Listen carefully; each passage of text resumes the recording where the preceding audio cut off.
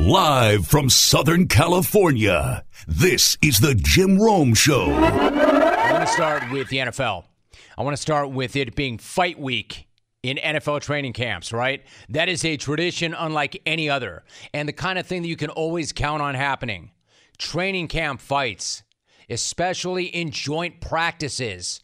It's never a matter of if, it's always a matter of when. And it's all going down. And it happens every single year, and this year is no different. Example, Titans, Bucks. They got into it not once, not twice, not 3 times, but a reported 4 different times. Also included Antonio Brown getting thrown out of practice after reportedly ripping off an opponent's helmet and punching dude in the face. Say what you want about AB, and he's made some really bad decisions, but the worst decision anybody could ever make is punching another dude when they're still wearing their helmet. At least he had the sense, reportedly, to rip the bonnet off dude's head and then punch him in the head. Not only that, but it included Tampa Bay linebacker Devin White appearing to, quote, take down a Titan suplex style, end quote, according to the Tampa Bay Times. And they were far from the only ones who were getting down. The Ravens and Panthers have gotten into it with each other. And then, of course, so did the Rams and the Raiders. This is how it is with training camp fights. Guys are going hard. They're battling for roster spots. They're out in the hot sun. Tempers are going to flare. And when tempers do flare, fists are going to fly. Bodies are going to hit the ground. Put me to the ground. To quote a great poet, it happens. Yeah, it happens. It happens to us all. It happens to us all. And the players know this, and the coaches know this, and they shake it off and they move on to the next part of practice. Everybody knows it. Well, everybody except apparently one guy. One coach lost his bleep over fights and canceled the rest of practice. And that guy was, wait for it, Jon Gruden. Yeah, you heard me, Jon Gruden. After the Raiders and the Rams got into it, he hauled his team off the field and to the buses before practice was even over, when he had gotten back to the team hotel. He explained exactly what happened. I have no idea what that was, but that's enough of that crap. You know, it's not good for football. It's not good for anything. So that's the end of that. That's the end of that practice session. Dang. Check this chunk. I mean, he did it. He really did it. He went full parent screaming, I will turn this car around if you don't knock it off. And then he did just that.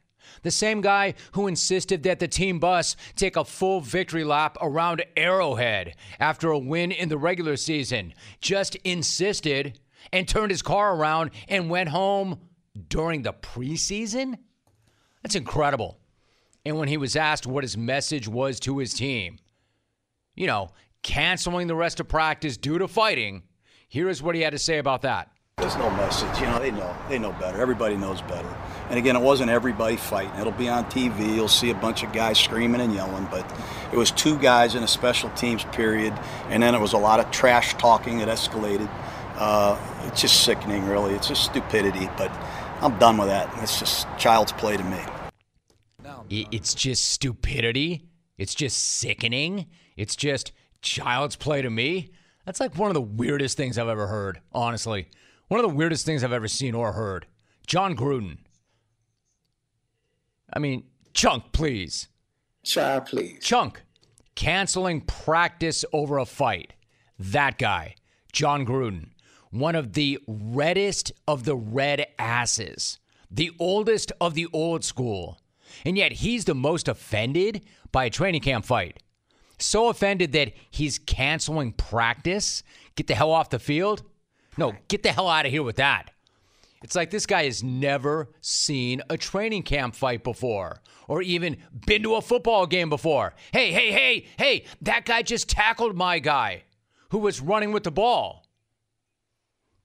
Because that's what we're talking about here, right? Training camp fights are a fact of life. They're like the sun rising and the sun setting. Like there are 2 ways you can tell that it's late summer. Back to school sales start and guys in helmets are trying to punch each other. And don't get me wrong. I mean, I'm not saying that training camp fights are smart. I'm not saying they're valuable. I'm just saying they happen all the time, every year, with every team. And everybody in the history of the league. Hell, everybody in the history of the world knows this, except for one guy, John Gruden. Apparently, that information has not worked its way back to him yet. Or he wouldn't be ripping his guys off the field and canceling practice, which to me makes no sense at all. I mean, don't we always hear from coaches how important these practices are, how valuable these practices are? Yet here's Gruden ripping his team off the field and losing valuable time for his team and for the Rams. I mean, how very middle school coach of him. Did he also make his guys run a lap to think about what they had done? Did he make them write on the blackboard, I will never start a training camp fight? 100 times. Know this, the players, the guys who are actually throwing and receiving punches, were not nearly as offended by the proceedings as Gruden. Because unlike Gruden, they do know it's inevitable. Inevitable. But don't take my word for it. Take it from the Rams legend, Aaron Donald. He was resting, but he had a pretty good seed for the brawl. Honestly, every joint practice I've ever been a part of, it's always a fight. But the way how things happened yesterday, how physical it was, I was pretty sure it was going to be, come back and be a lot of, BS. So.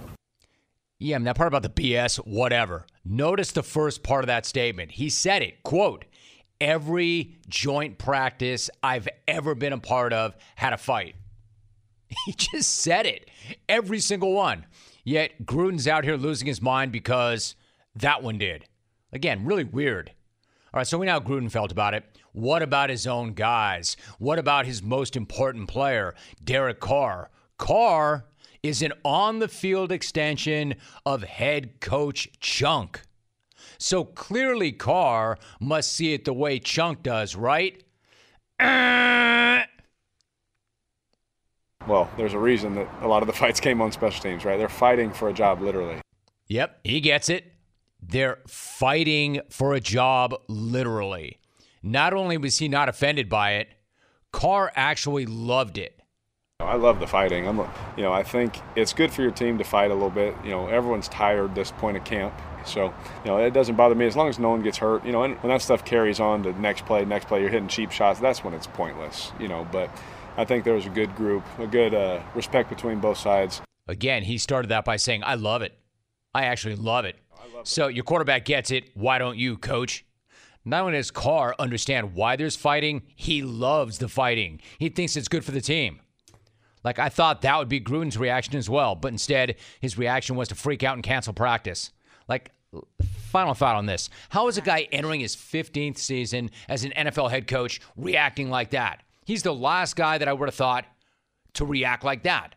There are guys dropping opponents with suplexes in other camps, and guys aren't losing their bleep, but Gruden is freaking the hell out. It's professional football. It's the NFL. It ain't intramurals.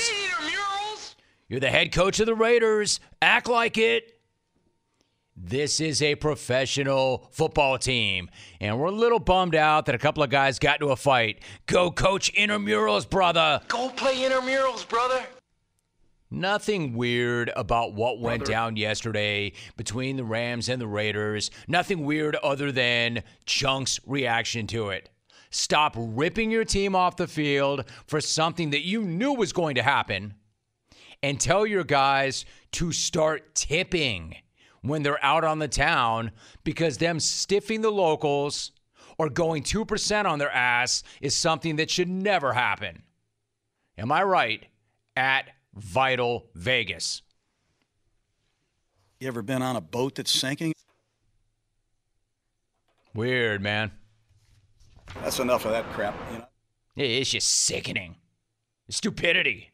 They know it. You all see it on TV. That's the end of that practice session. That's the end of that, man. Let's get the hell out of here. I'm surprised they didn't just drive the bus around in circles and take a victory lap. You see what I did? I pulled them off the field, man. That was stupidity. Get on the bus. Let's do a couple of victory laps. That's enough of that crap. All right, so in addition to that, man, it's just weird.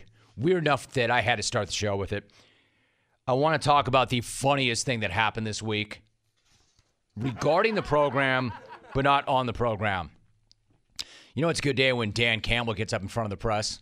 He never lets us down. He never disappoints. I've got an update on that. Big head bets. Top of hour number 2. I'm going to bust out. James Kelly will be here. I want to talk about that beatdown the Pats put on the Eagles last night. Normally, a game like that does not matter, but it did a little bit. I thought Cam looked great. I thought Mac Jones looked good. And I thought that Philadelphia looked like, let me see, what's the word I'm looking for? Philadelphia Eagles look like, well, in a word, ass. Here's some real talk for you. 2 out of 3 men will experience some form of hair loss by the time they're 35. More than 50 million men in the U.S. suffer from male pattern baldness. And there are only 2 FDA-approved medications that can prevent hair loss. Keeps offers both. Keeps is offering a simple, stress-free way to keep your hair. Convenient virtual doctor consultations and medications delivered straight to your door every 3 months. You do not have to leave your home. Plus, low-cost treatment starting at only $10 per month, and Keeps offers generic versions. Discreet packaging, proven results. Keeps has more 5-star reviews than any of its competition.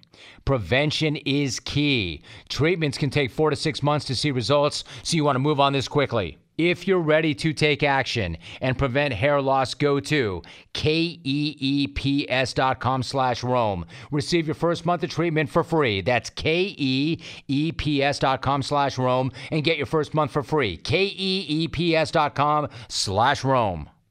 We are joined once again by Bucky Brooks. Bucky, good to have you back. How are you? Hey, I'm good. How you doing, Jim? Good, man. Thanks so much. So week 2 of the preseason, Bucky, started last night. You called the Cleveland-Jacksonville game in week 1. I'm really curious, what did you make of what you saw from Trevor Lawrence? Trevor Lawrence is going to be really good, man. I think the best way to compare him is to, whatever your thoughts are on Justin Herbert, keep the same thoughts when it comes to Trevor Lawrence, but maybe add a little more pizzazz. They are so similar in terms of their size, their athleticism, their arm talent, their football IQ. I believe Trevor Lawrence is going to hit the ground running in Jacksonville. He has all the tools that you look for, but he also has the right personality to be a franchise quarterback. I know that Coach Meyer is going through this quarterback competition with Gardner Minshew and those things, but he is only doing this because Trevor Lawrence will allow that to happen. He is wired the right way, and he doesn't mind having to prove to everyone that he is the real deal at the position. Bucky Brooks joining us. So, Bucky, exactly what is that about? Like, I absolutely accept everything you just said about Trevor Lawrence. I think everybody does.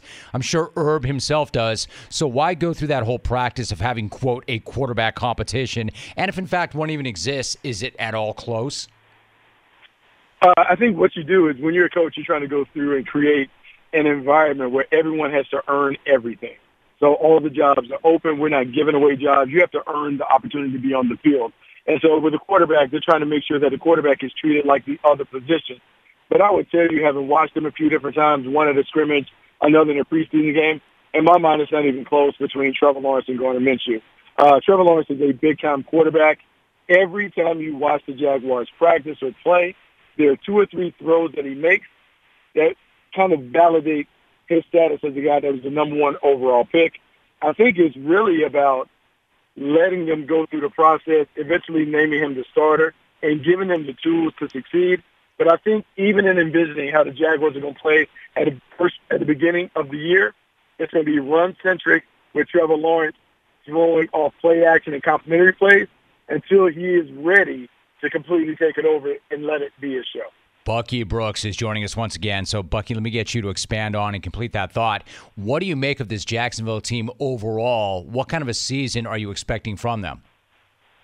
You know, it's interesting, Jim, because when you talk to the team first, the team echoes the same words all the time, right? They talk about being at your best, pushing yourself to be at your best each and every day. When you ask them about Coach Meyer, they said the one thing that we have learned from him is, look, we want to be the best at everything. So it's the best players, the best coaches, the best support staff. Everybody in the building is committed to being the best. When you talk to Coach Meyer, I will say that he has a personality that kind of brings you forward in your chair when he's talking. He has a clear vision for how he wants his team to play.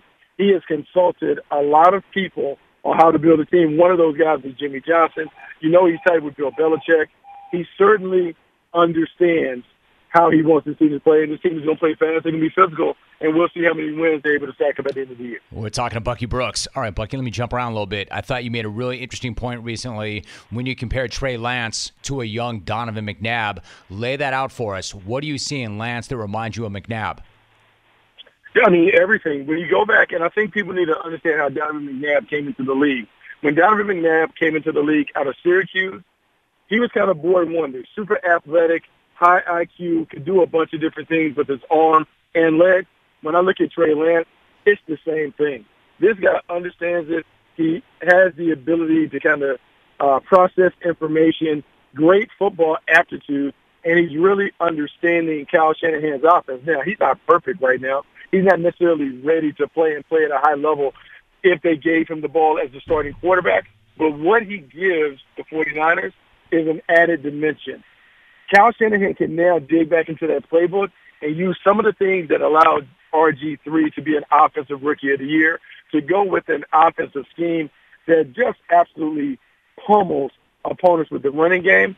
I believe Trey Lance eventually makes the 49ers offense dangerous. It makes it a nightmare to defend. And because of that, I believe Kyle Shanahan eventually hands the ball to Trey Lance and allows him to be the QB1 of this team. So, Bucky, if so, and certainly it's going to happen, when do you think that's going to happen? For instance, how long do you think it'll take before Kyle Shanahan goes all in with Lance? You know, I think a lot of it is dependent upon Lance. I don't expect it to be week one of the regular season, but I'm thinking if there's an entryway where he can get him onto the field, where they have him in packages and he begins to show that he can do more, I think we begin to see Trey Lance maybe by mid-season. A lot of that will be how he performs on the practice field, and some of it will be on how does Jimmy Garoppolo perform if he is the opening day starter, if he is the regular season starter, and he starts a few games to begin the year. How does he handle that? How does he perform? And how does this offense respond with him at the quarterback position? We're talking to Bucky Brooks. Bucky, let's talk Zach Wilson for a minute. Did not have the best outing in the team scrimmage in the stadium earlier this month. How did he look to you, though, in the first preseason game, and what's your sense as to his long-term future? Well, one thing he has advertised, he has a live arm. He is really athletic. He's really cool in terms of the way he is inside and outside the pocket, the way he plays the game. He just has a nice rhythm and feel to him. Look, he's in a tough circumstance because the Jets have not only a new head coach, first-time play caller. You look around, I don't know how many A-level weapons they have on that offense. And so he is going to have to do more than some guys like a Mac Jones, who is kind of surrounded by talent and premier coaching. This will be tough for him, but I think he's built the right way. I know he's talented enough to be a high-level player in the league in time. It's just a matter of can they surround him with the right weapons that allow him to fully maximize his potential. And then, Bucky, on the other side, what a brutal blow yesterday when Carl Lawson was lost for the season with that Achilles injury. In fact, how big of a blow is that to the Jets and what Robert Saleh wants to do with that defense? I mean, it's a huge blow. The biggest weakness on the Jets going into the year had been their pass rush. So in the offseason, they go and get Carl Lawson to upgrade it. And even though when you look at Carl Lawson's sack numbers, his athleticism and activity made him a very disruptive player on the edge. And then you remove that from the lineup, the only player up front that scares people will be Quentin Williams, and he's an inside player. So it changes. It will force him to be a little more creative with the scheme. And how much of it, I mean, he may not be able to be fully creative because it requires the corners to be able to hold up. So Robert Saleh will have to kind of figure this out on the fly. But this is a huge blow for the Jets.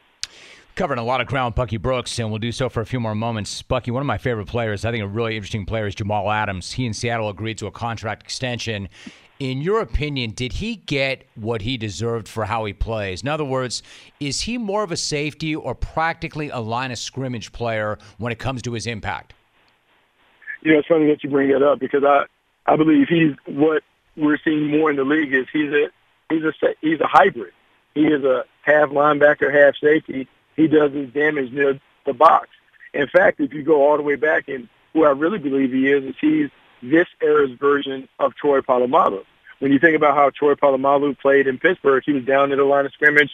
His production early in his career came on sacks, tackles for loss, forced fumbles, very much like Jamal Adams. he is also a guy who is a perfect partner or playmate to Bobby Wagner. The reason why this deal is structured the way it's structured is because they did not want to pay him $1 more than Bobby Wagner. Bobby Wagner tapped out at $18 million. You have Jamal Adams coming in at $17.5. But if you look at this, if you look at the safety market and the off-the-ball linebacker market, meaning we saw Darius Leonard and my guy from San Francisco, Fred Warner, just get paid at $19 million. Justin Simmons was coming in at $15. They basically split the baby and paid him premier prices for the top linebackers and safeties. That's why he comes in at 17.5. Interesting. Bucky Brooks joining us. So, Bucky, you and DJ hit on something that I've talked about on the program that I think is really interesting, and that's identity, right? You know, you have teams, good teams have an identity and bad teams don't. For all the talk about the issues, for instance, with Baltimore's passing game, how much of their identity is about that offensive line? I mean, all of it is the offensive line.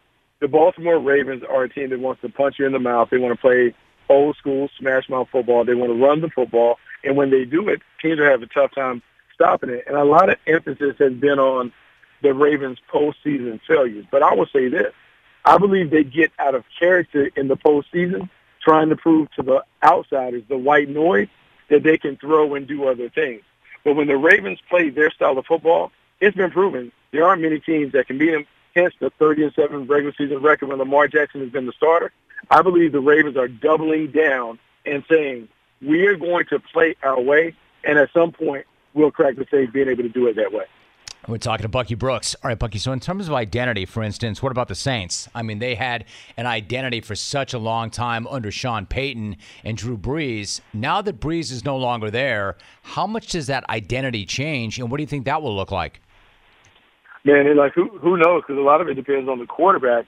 I would say that without looking at the competition closely, Jameis Winston would allow them to continue to play the way that they played with Drew Brees, meaning Jameis Winston is the starter. Taysom Hill can continue to do the Swiss Army knife stuff, and the offense will be effective.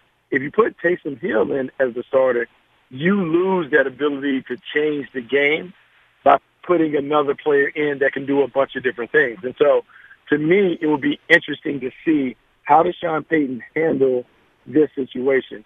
Does he have a promise to Taysom Hill that Taysom Hill will get first crack at the position, and so he has to start him early? Or is this a situation where he's trying to put the best offense together where he is, hey, I'm going to use Jameis as a drop-back thrower, I'm going to use Taysom Hill as a Swiss Army knife, and this allows us to play the way that we played over the last decade. I think this is such good information. So one final thought, one final question. For a long time, the Browns, Bucky, their identity was not good. In fact, it was kind of horrible. Have you seen enough from them under Andrew Berry and Kevin Stefanski to declare that they have a firm identity now? And if so, how would you describe it? Oh, I love what the Browns are doing. I believe they have a very clear vision for how they want to play, and I think it's very apparent. This is an old-school smash mouth team that is built to win the division. Because remember, in that division, you're dealing with Pittsburgh, you're dealing with the Baltimore Ravens. You have to be able to stand up and go toe-to-toe with those teams. The Cleveland Browns can do that. Nick Chubb, Kareem Hunt, maybe the best offensive line in football, a very talented defense. The only X factor is Baker Mayfield, because when they get down to it and they get into the postseason, you need your quarterback to make 4 or 5 plays a game. If Baker Mayfield can make those 4 or 5 plays, we could be talking about the Cleveland Browns being a Super Bowl team. Oh, I think so, too. I absolutely love them. Are you sold on Baker as that guy that can make those 4 or 5 plays that he has to make? You know, I'm not necessarily sold that like Baker Mayfield is in the same class as Lamar Jackson and Josh Allen, but it really doesn't matter because if they win at the level that they won at last year, he's going to get paid at that level because he's the winner. I think you can be very successful in that system because, remember, that system made Jared Goff a Pro Bowler. That system has helped Kirk Cousins make a ton of money. That system even made life easy for Case Keenum. So if Baker Mayfield embraces what it is, being a system quarterback and just doing what the system gives him or affords him with the opportunities, Baker Mayfield will be fine, and he'll make those plays that they need to make. When you want to find great rates, organize your finances, or just make smarter money decisions, LendingTree is here for you. With the LendingTree app, you can see all your bank accounts at a glance so you can better understand your spending and your saving and build a budget that works for you. Monitor your credit score. Explore ways to improve your credit. Get automatic alerts to protect your identity. And LendingTree can make sure you're getting your best deal on loans, insurance, credit cards, and more through their wide network of banks and lenders. LendingTree also gives you personalized tips and insight into how to save money and reach your financial dreams. For more than 20 years, LendingTree has helped millions of people simplify their finances with trusted education, expert advice, and comprehensive services. There are no subscriptions, no fees, no hassle, just easy, honest, straightforward support to make the most of your money and achieve greater financial health. Download the free LendingTree app right now and get started. See why thousands of people turn to LendingTree every day for smarter, easier finances. Terms and conditions may apply. NMLS number 1136. I'm not proud of this. I will own it. I will be real with it. And I am not proud of it. But I will share it with you. So I come in midweek and I spy something in my office when I arrive. It's not the first time I've seen it. It obviously will not be the last time I see it, because it continues to happen. I know this. So whereas this situation does not change, I am not improving with it. However, I am quick to size up the current situation. And once I size up the current situation, I immediately message Alvy. Keep in mind, the way the hierarchy sets up in terms of how we arrive in the morning. Chalk is the new guy. Andy is the EP, so he is the first one in. He comes in, turns on the lights, disarms the alarm, sets the house up. Chalk is the first one in each morning, and this never changes. He is always first, then it's me, then it's Rit, then it's Alvy, and then Cindy later in the morning. But literally clockwork, and without fail. Always Chalk, me, Rit, Alvy. Chalk, me, Rit, Alvy. All together. Chalk, me, Rit, Alvy.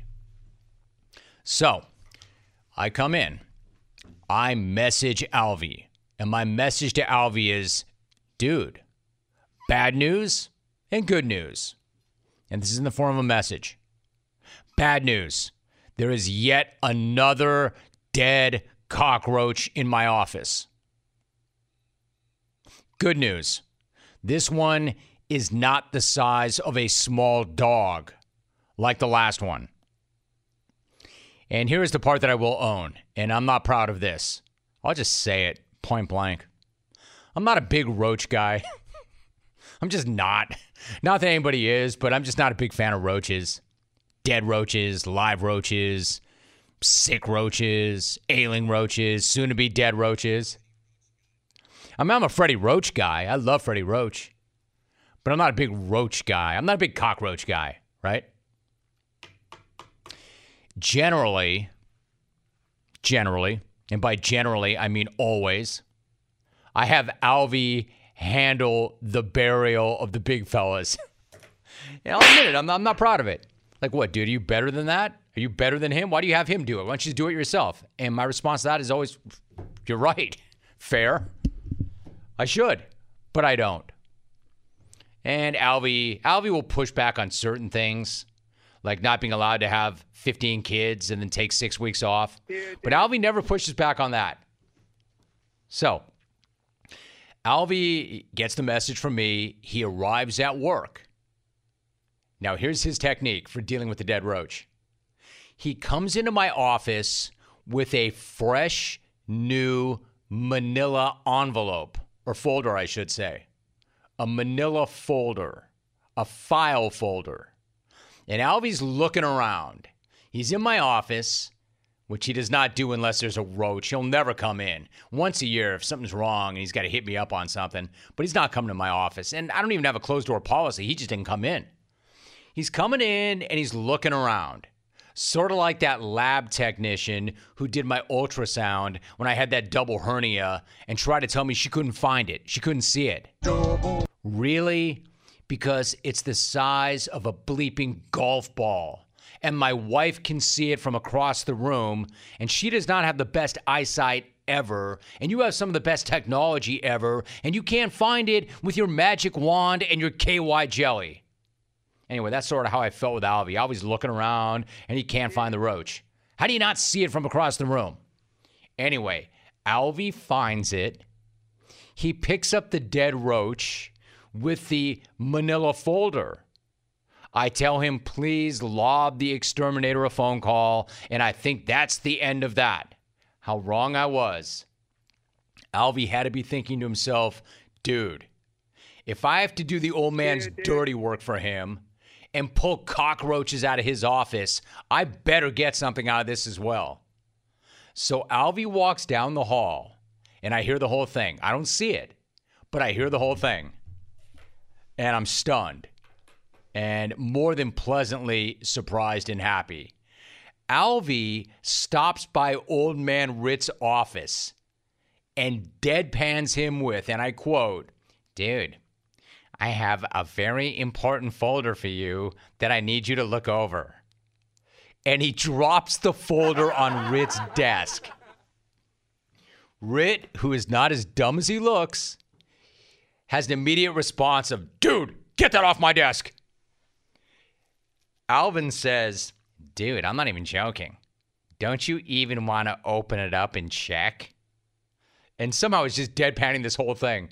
He's got a cockroach in a manila folder and said, dude, I'm not even joking. Don't you even want to open up this inner office memo and see? And Ritt's like, no, I don't. I mean, understandably, right? Ritt's got to be thinking, unless that file folder has a mug of Swiss Miss inside of it, it doesn't concern me. So Alvy then says, all right, dude, but don't say I didn't warn you. Walks out.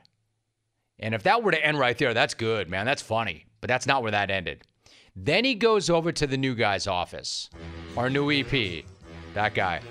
Commander Chalk. Tommy D. And he says to him, and again, we work in pretty close quarters, so I hear the whole thing. I can't see it, but I can hear it. Hey, Tom, I need you to check out this important file. Oh, Chalk, eager beaver that he is, says, sure, of course. What's up, Alvin? What do you got? He fires open the file and says, what the hell? Which is a question that I can answer for you, Chalk. I can answer the question, what the hell? What? What is that? What that is, Chalk, is your new life. You humped it across the country, brought your significant other with you, and you now work in a building with big-ass roaches that are delivered to you in the form of an inner office memo. Sucks for you, Chalk. And no, while I am not proud that I have Alvin handle that bleep for me, if I didn't, we would not have had the funniest moment of the week off air. Next time, and trust me, there will be a next time, I will capture this on video so you can all see it, because even though that happened midweek, I'm still laughing about it because that was the funniest thing that happened this week off air. And probably the funniest thing that happened all week. Alvin shopping the dead roach around to all his coworkers in the form of an inner office memo. That's awesome. Now for the unfunniest thing. Thank you. Now for the unfunniest thing, and it happened this morning. In fact, it's ongoing, and it's happening all day long. Let me bring you something unfunny really quickly. It brings me back to one of the worst decisions and worst choices I've ever made. Believe me, if there's one thing in my life that I could go back and redo, it's this. It was 73 years ago today that an absolute legend, an icon was born. Not Ritt. Ritt and I are we have the same birthday. 73 years ago today, a legend and icon was born, Robert freaking Plant. The same Robert freaking Plant who once appeared on this show. And even though we had never spoken, and I'm willing to guess he had no idea who I was, honestly. I think the guy had no idea who I was. He was gracious enough to invite me to a show and promised we could hang out, and he would hit me with some stories that would blow my mind.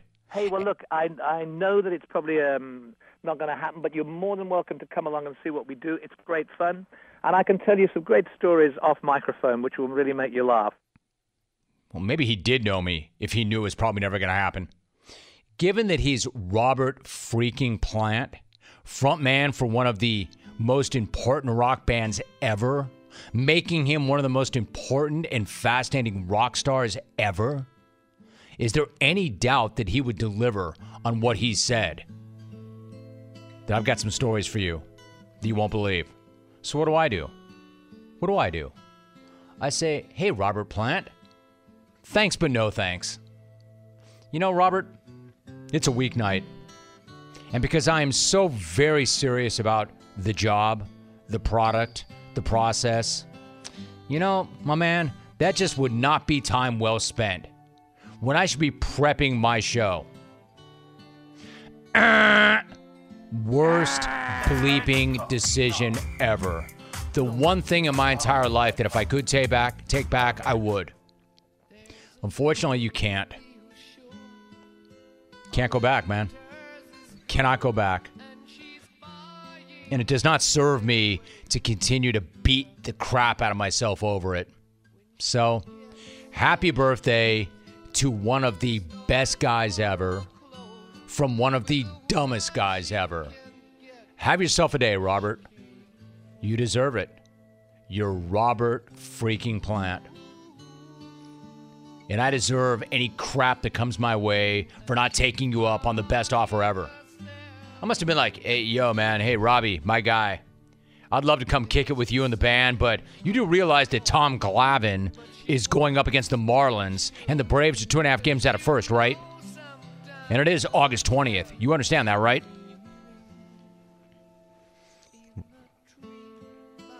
Hey, Robert, it's the second week of the preseason, my man. Kerry Collins is in a fevered battle for the starting quarterback's job with the Panthers or the Giants or wherever Collins was back then. I don't know. He probably would have been like, yo, radio man, I don't know who the hell you are, and I don't know who the hell Tom Glavine is or Kerry Collins. I don't know any of you people. I'm just trying to be cool here, man. Still kicking myself and always will. But happy birthday, legend. Bleeping legend.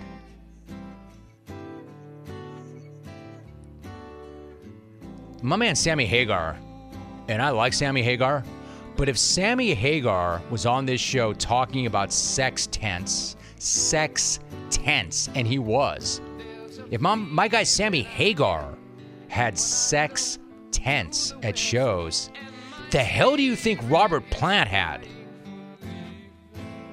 But I said no. If Sammy had sex tense.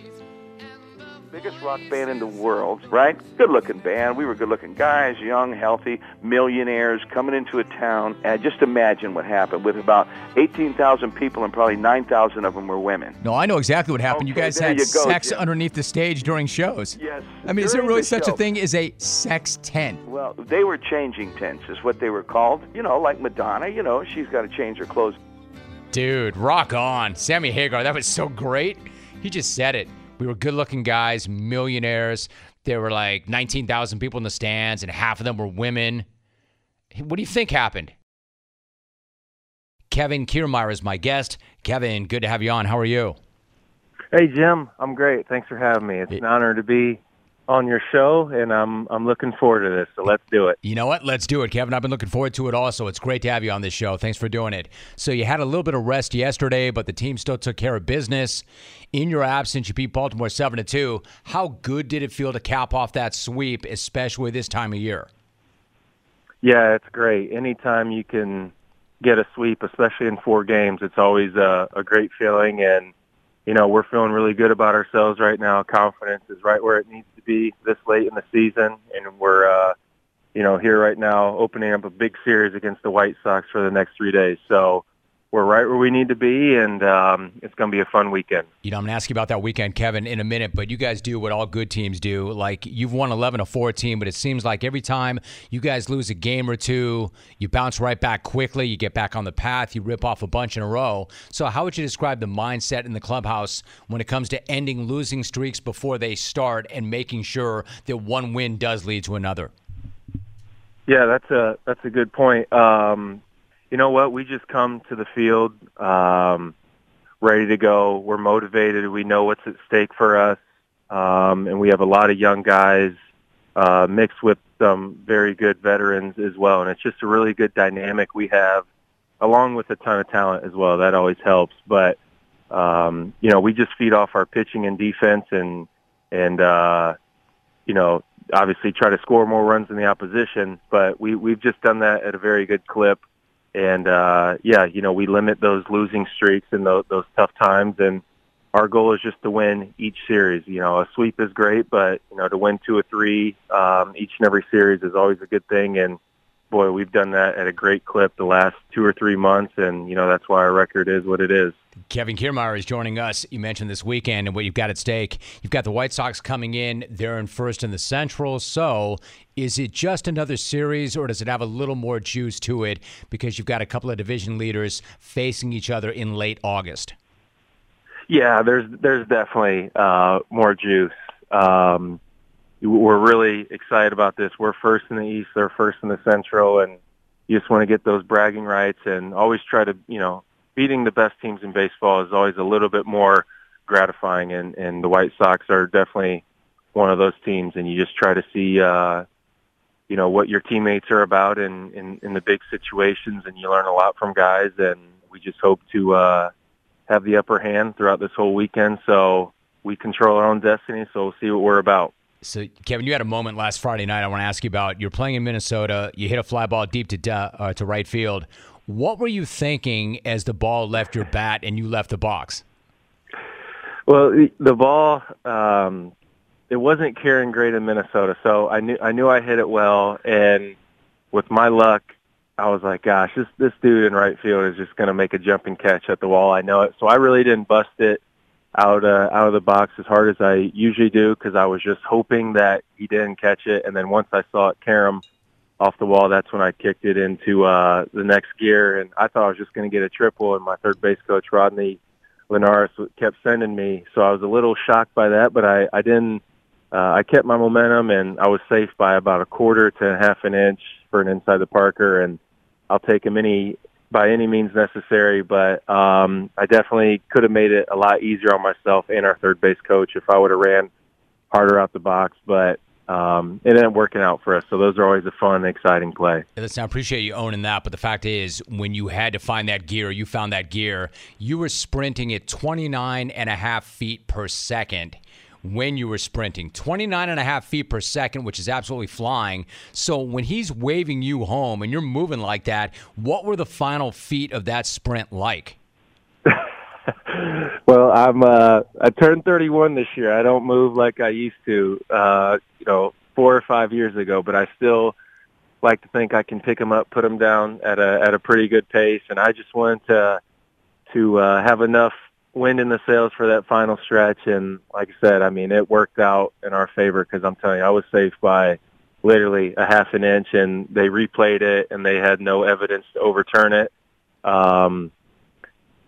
So I'll take it, and I like running with adrenaline, and inside the Parker, there's no better way of doing just that. But I was definitely winded after that, but hey, a homer's a homer. I'll take him any way I can get him. Heck yeah, they best not be overturning something like that. Listen, if you and I were to look back, you went to the World Series this year. You were so close to winning it all, and then Blake Snell and Charlie Morton move on. You guys are below 500 at the start of May. I understand that maybe nobody panics. It's a long year. But what was the mood like around the team at that point?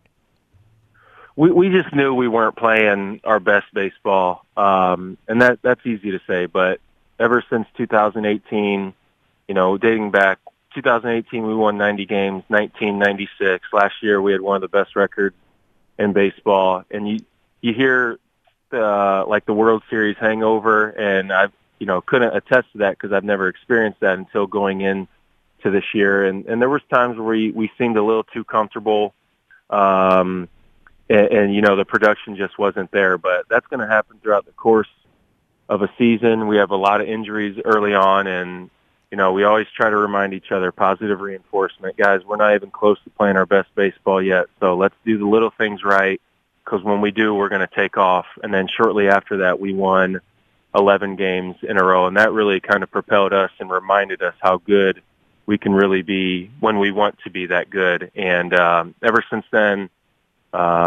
we've played great baseball, and here we are in August with the best record in the American League. So we're right where we need to be, but we need to keep coming to the field motivated every day, because we're in the best division in baseball, if you ask me. So it's not going to be easy from here on out. And we want to win the division and make some noise in the playoffs, and that's our goal. So, Kevin, I want to ask you this, because, you and I, we haven't spoken before, and your background, your history, your journey is so amazing to me. Like, we're talking about this as very matter of fact, like we've got the best record in the American League. We went to the World Series, on and on and on. But the fact is that you and I are talking about you playing in the World Series, and this is now your 9th season. This is all pretty remarkable when you consider you were selected in the 31st round back in 2010. You were the 941st pick overall. The story goes that you had probably been told that you'd be taken somewhere between the 8th and the 15th round. I'm really curious, what was the draft experience like for you? It's funny you asked that, because, I never dreamed of playing professional baseball. Every kid does at a young age, or when you're 8 or 10 years old. But as my life went on, I didn't grow. I mean, I was one of the smallest kids in my class my whole life, and thankfully had a growth spurt. Long story short, had 2 really good years at my junior college, and had a scout talk to me my freshman year from the Rays, and that's when I started outworking everyone, I felt like, and then had a really good sophomore year. Got drafted 31st round, like you said, and all I needed was an opportunity. And I learned a lot about myself, where, people say if you want something, you can really do it if you apply yourself. And I did that and then some. And, a couple years after I was drafted, I made my major league debut, and a couple years after that, I got a long-term contract extension. So I'm truly living the dream, but, life's just about taking advantage of opportunities, and I've been fortunate enough to able to do that. And, man, it's been such a fun ride, and I'm thankful for every step along the way. I promise you that. No, I appreciate that. And I want to ask you a follow-up question, because it's safe to say you should have gone higher. I mean, obviously, right? But guys who get picked in the 31st round rarely ever make it to the bigs, and almost never have the career that you've had or won the awards that you've had. And you made the point that, when I got the notice of that scout, something kind of went off, a light went on. Is it just a matter of being the hardest worker in the room? I mean, how did you get from there to here? Was it just a matter of hard work? There had to be something else, right? Yeah, you know what? I became obsessed with baseball, and I played football, basketball, baseball my whole life growing up. And then once I got to junior college, I focused on baseball primarily for the first time ever. And as my body kept growing and I started getting stronger, hitting the weights a little bit more, I started, developing a lot more tools and kind of surprising myself at times, like, wow, I never really thought any of this would be possible. But then especially once I got drafted, I just wanted to truly outwork everyone. And I was, for me, like, speed has always been a huge asset of my game, and defense has always just came naturally. And it always has come down to my offensive ability. And, I've been very streaky over my career. I will admit that. I could be a lot better. I know that, and I still work towards it each and every day. But it's doing the little things, like living with my parents in the off season, first couple years, and swinging a bat in our family room every night, and where I stand, messing up the carpet because I'm rotating my feet and doing stuff like that. I've broken lights. I've doing many of those things over the year, but just obsessed with trying to perfect my craft and becoming the best player I can possibly be, because I was not letting anyone tell me that I could not make it to the major leagues, and I knew it was going to come down to offensive production. And I worked my butt off to, go step by step in the minor leagues, and, and then it's just been history ever since. But it's been a crazy, crazy journey. But, you know, I feel like I'm a great example of if I can do it, anyone can do it. But you have to apply yourself and be willing to do whatever it takes and outwork everyone. I absolutely love that story. Like, no shortcuts, no hacks. Well, I mean, there's hacks, Yep. but no hacks, no shortcuts, no days off. But at the same time, like, you were obsessed, but you've got a family. You talked about coming back to be with your parents. In spring training back in March, you and your wife welcomed your second son. I'm really curious, what was that experience like, and how is Crew doing these days? Yeah, Crew is he's doing great. Boy, time is flying by already, but life with two kids is different. Me and my wife, you know, we had a good two-on-one defense going with our first son, and now it's man-to-man defense. Right. So it's a lot tougher now balancing baseball and life at home. But I have a great wife who you know, loves being a part of this life just as much as I do, and like I said, you just try to find that balance where I want to be the best baseball player I can possibly be and play this game for as long as possible, but I also, more importantly, want to be the best husband and dad I can be, and just figure out ways to make life work in that. And we've done a great job so far. We have, my in-laws are huge help, and we have a nanny as well to, you know, allow me and my wife to still get time to ourselves and little things like that. But it's been a great transition. You learn a lot about yourself during times like these. So it's been great. We're having a ton of fun, and hopefully, you know, we can keep winning and keep having a ton of fun. So, Kevin, one last thought. You want to be the best player you can be. You want to be the best teammate you can be. You want to be the best man you can be. You want to be the best husband, the best dad. I know you want to be the best bow fisherman you can be. You're big into that, man. For those who do not know, what is that all about? And what's a trip out on the water with you like? Oh man, now you're really talking my language. This is my passion. This is what I love. Bow fishing is, you know, pretty much you have a bow and arrow with a fishing reel on there, and my bow is, you know, for bow fishing along with the reel. Try to be legit with it, and we're just shooting carp, gar, and dogfish up in the lakes in the Midwest. That's where I do it, and you know, those fish are legal to shoot because they're terrible for lakes. Actually, they're invasive species, and they mess up the population of the game fish like the bass, pike, muskie, crappie, all those other fish that you want in lakes. So these fish, it's legal to get them because they do nothing but bad things for lakes, and they overpopulate like crazy. So me and my little brother are just trying to depopulate the carp population one lake at a time across Indiana and Michigan and Wisconsin. But that's what I do right when the off season hits. So hopefully we can make a nice little run. Hopefully we're able to get to the playoffs and then have some success there, and maybe I'll be able to do a little bit of it come November before it gets too cold. But that's what I love to do, and I'll be doing that forever. All right, so I was going to ask you, Kevin, now, how close do you get to where I am? We've got a place. We built a place in northern Wisconsin in Eagle River. How close do you get to where we are? I've never seen bow fishing around there, but how close do you get? So I've only done it in Wisconsin, about 25 minutes west of Milwaukee, and then over in the Madison chain of lakes. Okay. Over there, I haven't ventured too far north up there because we drive from Indiana, so those areas are about 6 hours for us, and I'm not really trying to drive like 8 or 9, to be honest. But at the same time, this is what my off seasons are always so short, and you can only do it so much. So October is like the time to do it. October in the spring and April and May are the absolute best. So I'll be able to venture out a lot more when I'm done playing. And Wisconsin, they have the biggest, oh man, Wisconsin is just the Mecca, if you ask me. So I'll venture up there though before it's all said and done. I promise you that. I want to hit so many lakes by the time I'm 70, 80 years old, and I'm going to try to get my own little internet bow fishing show. So we'll see if I'm able to do it. But Wisconsin's great. You got to get out. Maybe we can go. Maybe we can shoot a little show, and I can take you out there. It's an absolute thrill. You'd love it.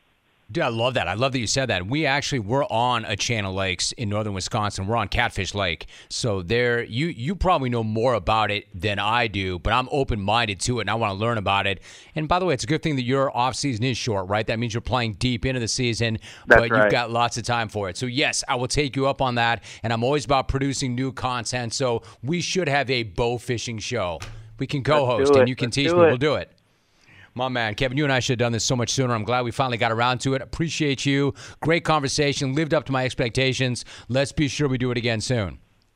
All right. Sounds good, Jim. Thanks for having me. It can happen so easily. You're out with a few friends or coworkers. You're putting back a few drinks. A few then becomes a few too many. It's time to go. And then for a moment, you think of calling a ride. It's time to go, and for a moment, you think of calling for a ride and then think, nah, you're a good driver. You live nearby. You can make it home fine. What are the odds you'll get pulled over? And even so, what's the worst that could happen? You lose your license. You lose your job. You total your car. You kill somebody. It only takes one mistake to change your life or somebody else's forever. Play it safe, plan ahead, and get a ride. Drive sober or get pulled over. Paid for by NHTSA. Let's get to the thing that matters most at the top of hour number 2. Friday means what? It means we're busting out with another edition of Big Head Bets with Big Head James Kelly. The idea here is if you're going to get down and you're going to get your gamble on, do it intelligently. Do it tactically. Give yourself a chance to win. How? By tapping into the dude with the enormous cranium. Do you really think that if I did not think that he had something significant to offer, that I would have thrown down for this crystal clear phone line that he shows up on? What's up, Head? What's up, Jim Rome? What in the world did Rit do now? I'm sorry to interrupt you. I was going to say you sound like you're right next to me, even though you're thousands of miles away, wherever the hell you are. What did you say about Rit? I'm looking forward to seeing what the hell he did now. Oh, he did something all right. Actually, I don't want to give it away. It's good, though. Okay. All right, so why don't we get into this? Let's get into some NFL player futures with some over-under rushing numbers. Okay. But before we do that, I want to talk for a second about betting futures. You and I have touched on this. I'm going to do this one more time. Generally, I'm not a huge fan because unlike stocks and investing, I'm not about that buy and hold life when it comes to getting down and gambling. Having said that, I know that's kind of whack, right? If we're going to get down and have any chance for success, we need to be disciplined, tactical, and diversified. So, generally, I do not do it that much, but I know you do, and I know I should. What do you like about futures play, generally speaking? So futures add and kind of create more intrigue on the product overall for me. I love tracking players and teams all season long because it gets better as the season goes on, and it could actually save me from myself and making a bad bet down the road. Like, for example, if I had a bad read on a Titans game late in the season, but I have an over-under on Derrick Henry and rushing yards or something like that, I could just not bet on the game and follow that, and it gives me my extra little bit of juice right there. So just more action, and it saves me from myself. All right, so I like that. That's some philosophy for you, especially for the newbies. All right, so let's get at it. Let's knock out a handful of these things. Now, normally you and I will hit on just a few. I've got a whole stack. So I'm going to give you the guy. You give me the number and whether you're going to hit the over or the under on that running back. Are you ready? Yes, sir. Get ready, Fantasy Honks as well, because that'll actually help you with your draft out there. Which dude, a lot of them that could not have gone worse weekend, for Jim. you, man. You've had some bad moments, but that might be your worst moment of all. Some Winthrop. All right, so clones. Winthrop. Get your crayons out. Take notes because we're going to go rapid fire, and that's not going to be easy with this guy. Did you hear what he just did? Anyway, Head. Let's start with Derrick Henry. What is his number, because you mentioned him, and are you over or under on him? 1,555 yards for Derrick Henry. Now, no running back in the history of the NFL, Jim, has ran for over 2,000 yards and then chased it by running for over 1,555 yards the following season. But I'm saying Henry does here. I'm going the over, and it's because no running back in the history of the game has come back from a 2,000-yard season with Julio Jones and A.J. Brown on their team.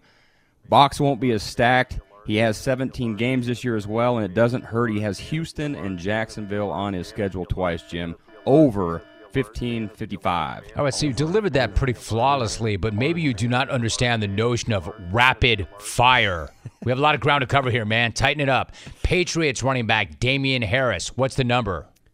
The number is 845 rushing yards. I'll go under here. Talented back, but I don't think Sony Michel is buried as most people do in New England. Under 845 yards for Damian Harris. Interesting. All right. How about Rams running back Darrell Henderson? Darrell Henderson is 925 on the over-under. I'm going over. Incredible zone scheme. Matt Stafford's there, and then with Cam Akers getting hurt, he's the only running back with any experience on the roster. I'm going over 925 for Darrell Henderson, and I think he's going to be a fantasy star this year. It's big head bets. All right, so let me reset you very quickly in the middle of this. Number one, you want to make sure you're getting all this down. Number two, fantasy heads. Fantasy heads, you can use this information. Head, let's be fully transparent. Are you doing this for content, or are these all actual bets that you're making? They better be, or you're done. Both, Jim. Content, fantasy, and I'm making the bets myself. Okay. Cowboys need a bounce-back year from Ezekiel Elliott. What's his number, and how are you playing that one? This one was an easy one for me. The yards are 1,100. I was going to smash the over. Dak's injury is a little concerning for me, but I'm still going to go the over for Belly Button. I think he gets there 1,100 yards for Belly Button going over. Belly Button is an ass loss. Come on, man. Do better. Do better. All right, so this is you're having yourself a day here, Head. How about Aaron Jones? You know this is a big Aaron Jones house. What do you think about him, and what's the number? The number is 1,050 yards. I'm going under here, Jim. I think A.J. Dillon's emergence hurts him here, and also Jones has only played one full season, one time in his career, under 1,050 yards for Aaron Jones this year. Interesting. All right, don't get all butthurt. Stay in the game, man. You're all right. You're good. I'm in. Okay, good. So, whereas this is a big Aaron Jones house, I know you are a huge Dalvin Cook guy. Mm-hmm. What's his number? Which way are you going with him? Yes, you're right. You knew the answer here. Said last week Kirk Cousins would go under on his total passing yards, so I see Dalvin going over 1,375, which is a massive number. But he could lead the league in rushing for sure, Jim, and he actually is plus 550 to win the rushing title this year. So I'm going over 1,375 for Dalvin Cook. Wow, that is a big number. Clones, are you paying attention? When you hear Alvin hammering the fantasy alert, what he is saying to you is that James Kelly is not only giving you numbers on over-under, he's giving you good fantasy advice. Keep that in mind. Let's keep moving. We're on the same topic. Head, what about Joe Mixon? 995 here for Joe Mixon. Talented running back. Just hasn't had the line there to create holes lately. It's a touch better, like I said, than the ass last year, Jim, in 2020. He's ran for 1,100 yards twice in his career with Burrow's weapons. I love the over here for Joe Mixon. Over 995. I like that, too. He runs hard. Pittsburgh's Najee Harris is pretty interesting to me. What's the over-under on Harris? How are you going to handle that one? It's close to Mixon's. This is 990 yards. It's interesting because the line is unproven and not expected to be very good at all. He is so good, though. The word is they're going to plan and focus on that running game. I have more faith in the new OC, Matt Canada, so I'm going to go over 990 yards. He plays through contact, and that's a good thing for this line, considering there will be plenty of people in front of him. Over 990 yards for Harris. See what we're doing with this segment? We're giving you so much more information. The big head gets stronger as the game goes on. The big head is running downhill and smashing fools. What about DeAndre Swift? This thing shortly. Go ahead. Sorry. Stop interrupting me, man. What about DeAndre Swift? Winthrop. 900 yards, and I'm going under here. The Lions have had only one player rush for more than 900 yards in a season since 2009, Jim. It was Reggie Bush in 2013. Also, Anthony Lynn is the new OC there. He seems to love the running back by committee approach. They signed Jamal Williams under 900 yards for DeAndre Swift this year. James Kelly doing work. All right, we should have gotten to this sooner, but if the Browns are America's team, then Nick Chubb is America's back. You know I love Nick Chubb. I know you do too. What's his number? Which way are you going with him? It's a big number. It's 1,325, and that's a big number, especially with Kareem Hunt on the roster. But I'm going over Chubb's number here. He is special. He's one of the best pure runners in the game. I love him. He averaged 88.9 rushing yards a game with Hunt last year. If he does that just for 15 games, he gets there, Jim. The Browns will focus on that running game. Over for Nick Chubb. Wow, did you get all that? Wait, there's one more. Christian McCaffrey, pretty well busted up last year. He played in only 3 games. So what kind of a number are you looking at for him, and how are you going to play McCaffrey? The number is 1,200 rushing yards. I will actually go under here. I think he has a big year. He's still the best pick in fantasy without a doubt, but a lot of it's as a receiver out of the backfield.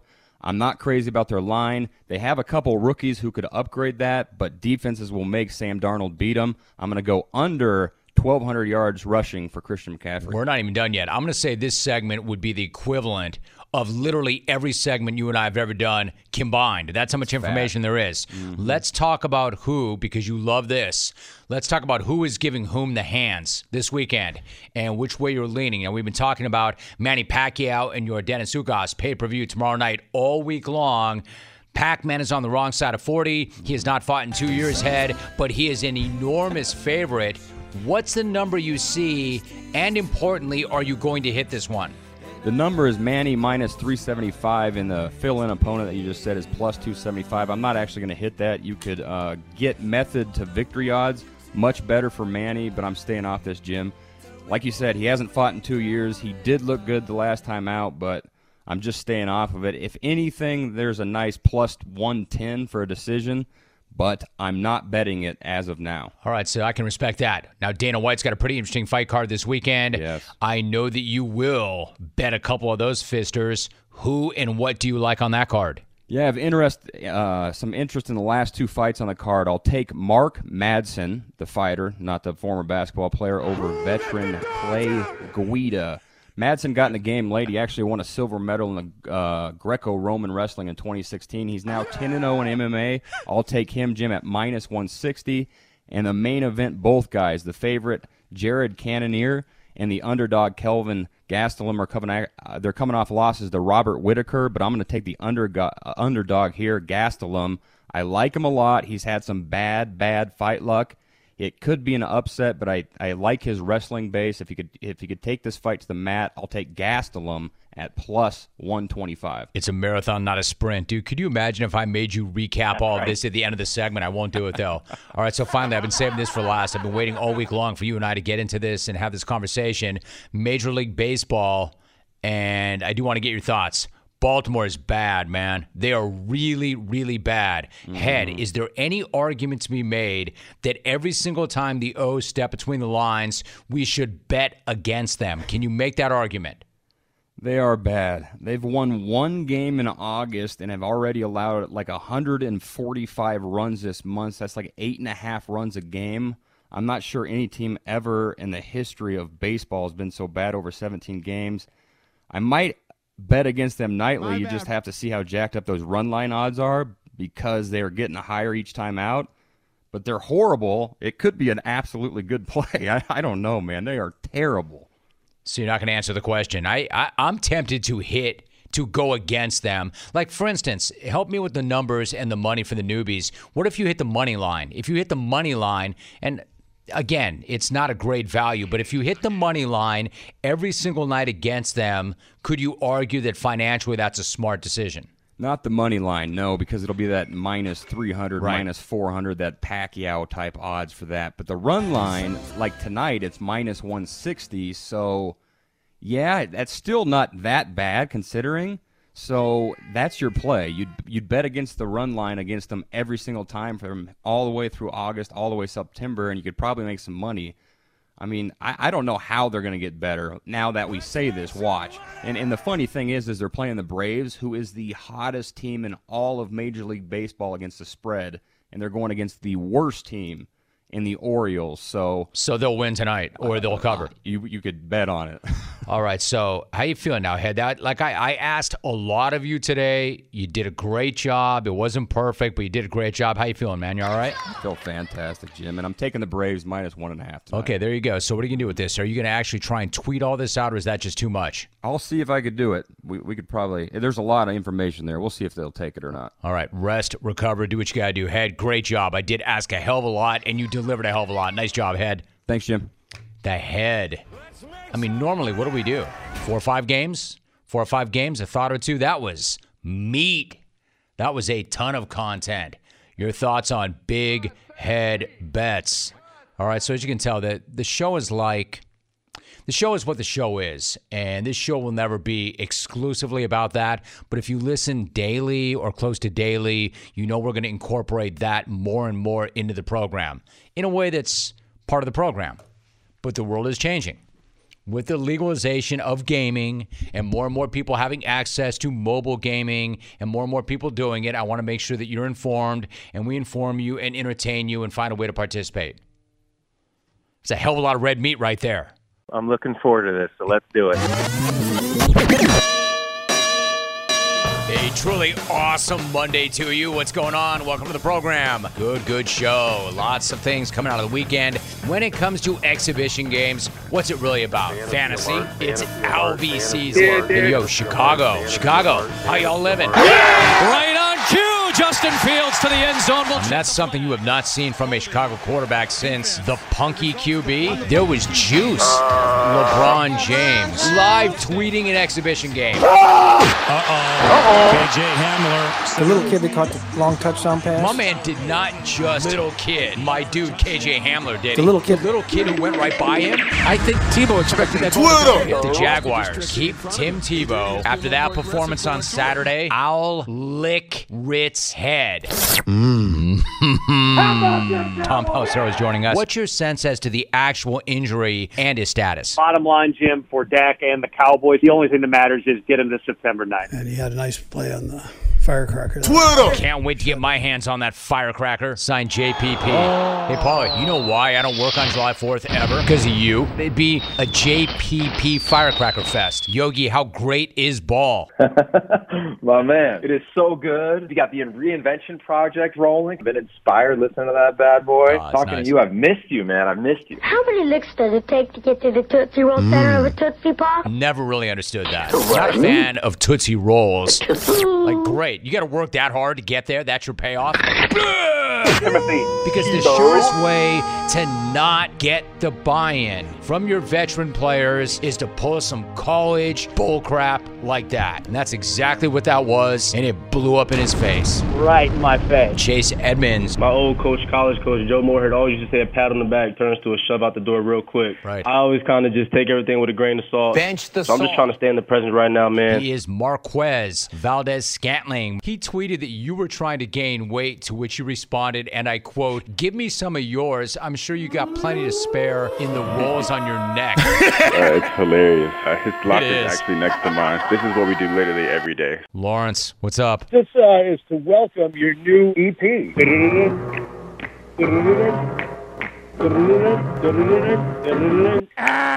It's not a good call. I don't like that call. Not a very good call. I mean, this is going to sound kind of hyperbolic, but like this is kind of... Stop doing that, dude. Hyperbolic? I feel like I need to be in a hyperbaric chamber just listening to you talk. But of course. Multiple reports of rudeness and poor or zero tipping. We will name names and flog asses.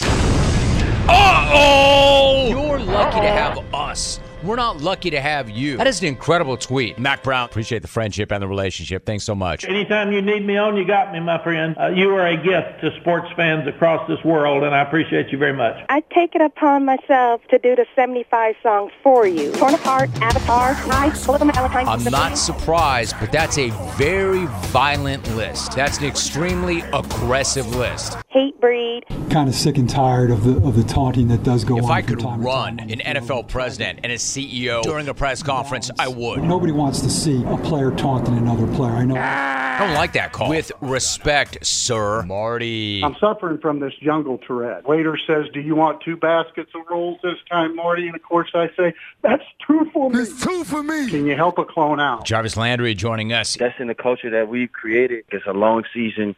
You know, everybody can hit the fastball, but, you know, the curveballs happen. Tyler. It's good to have you, Tyler. How are you? It's good. It's actually Tyson rum, but Joey Bosa is my guest. Hey, Jim, I'm doing well. Hey, Jim, I'm doing well. Echo, hold on. Yeah, I'm echoing so bad. It's freaking me out. Let's fix that. I have trouble enough talking, so with an echo, it's futile. And TIPS is TIPS, to ensure proper service. Here's what happens when you do not back it in on a Friday. What's going on? What was that? What the heck's going on? What is that? Ask not what I can do for you, but ask what you can do for the jungle. That's enough of that crap. Yes, sir. Get ready, Fantasy Hawks, Fantasy Honks as well, because that'll actually help you with your draft out there. Winthrop? Dude, I have a very important folder for you that I need you to look over. But of course. Sure, of course. Fires open the file and says, what the hell? My guy Sammy Hagar had sex tents at shows. The hell do you think Robert Plant had? They were changing tents. Welcome back, El Nino. If you want an Emmy. So other than that, it's been great. Right now, it's my time. Does the hair lady bet? Yes. Thank you for the opportunity, man. Take it easy. Bobo and Bumpus. I like their name. Mike McCann. I don't think I've been sycophantic. Same, my brother. Have a good one. Chalk, me, Rit, Alvin. Good night now! Good night now!